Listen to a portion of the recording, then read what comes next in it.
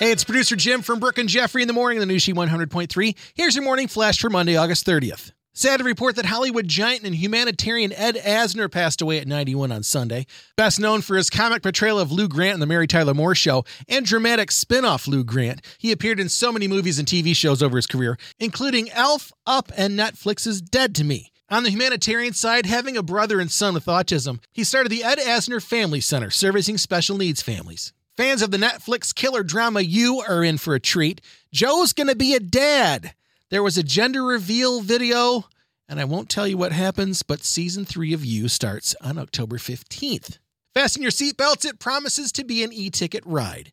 And finally, today's She birthday wishes go out to Bebe Rexha and Cameron Diaz. There's your Monday Morning Flash. Have a great day, and thanks again for listening to the new She 100.3, hits of the 80s, 90s, and 2000s.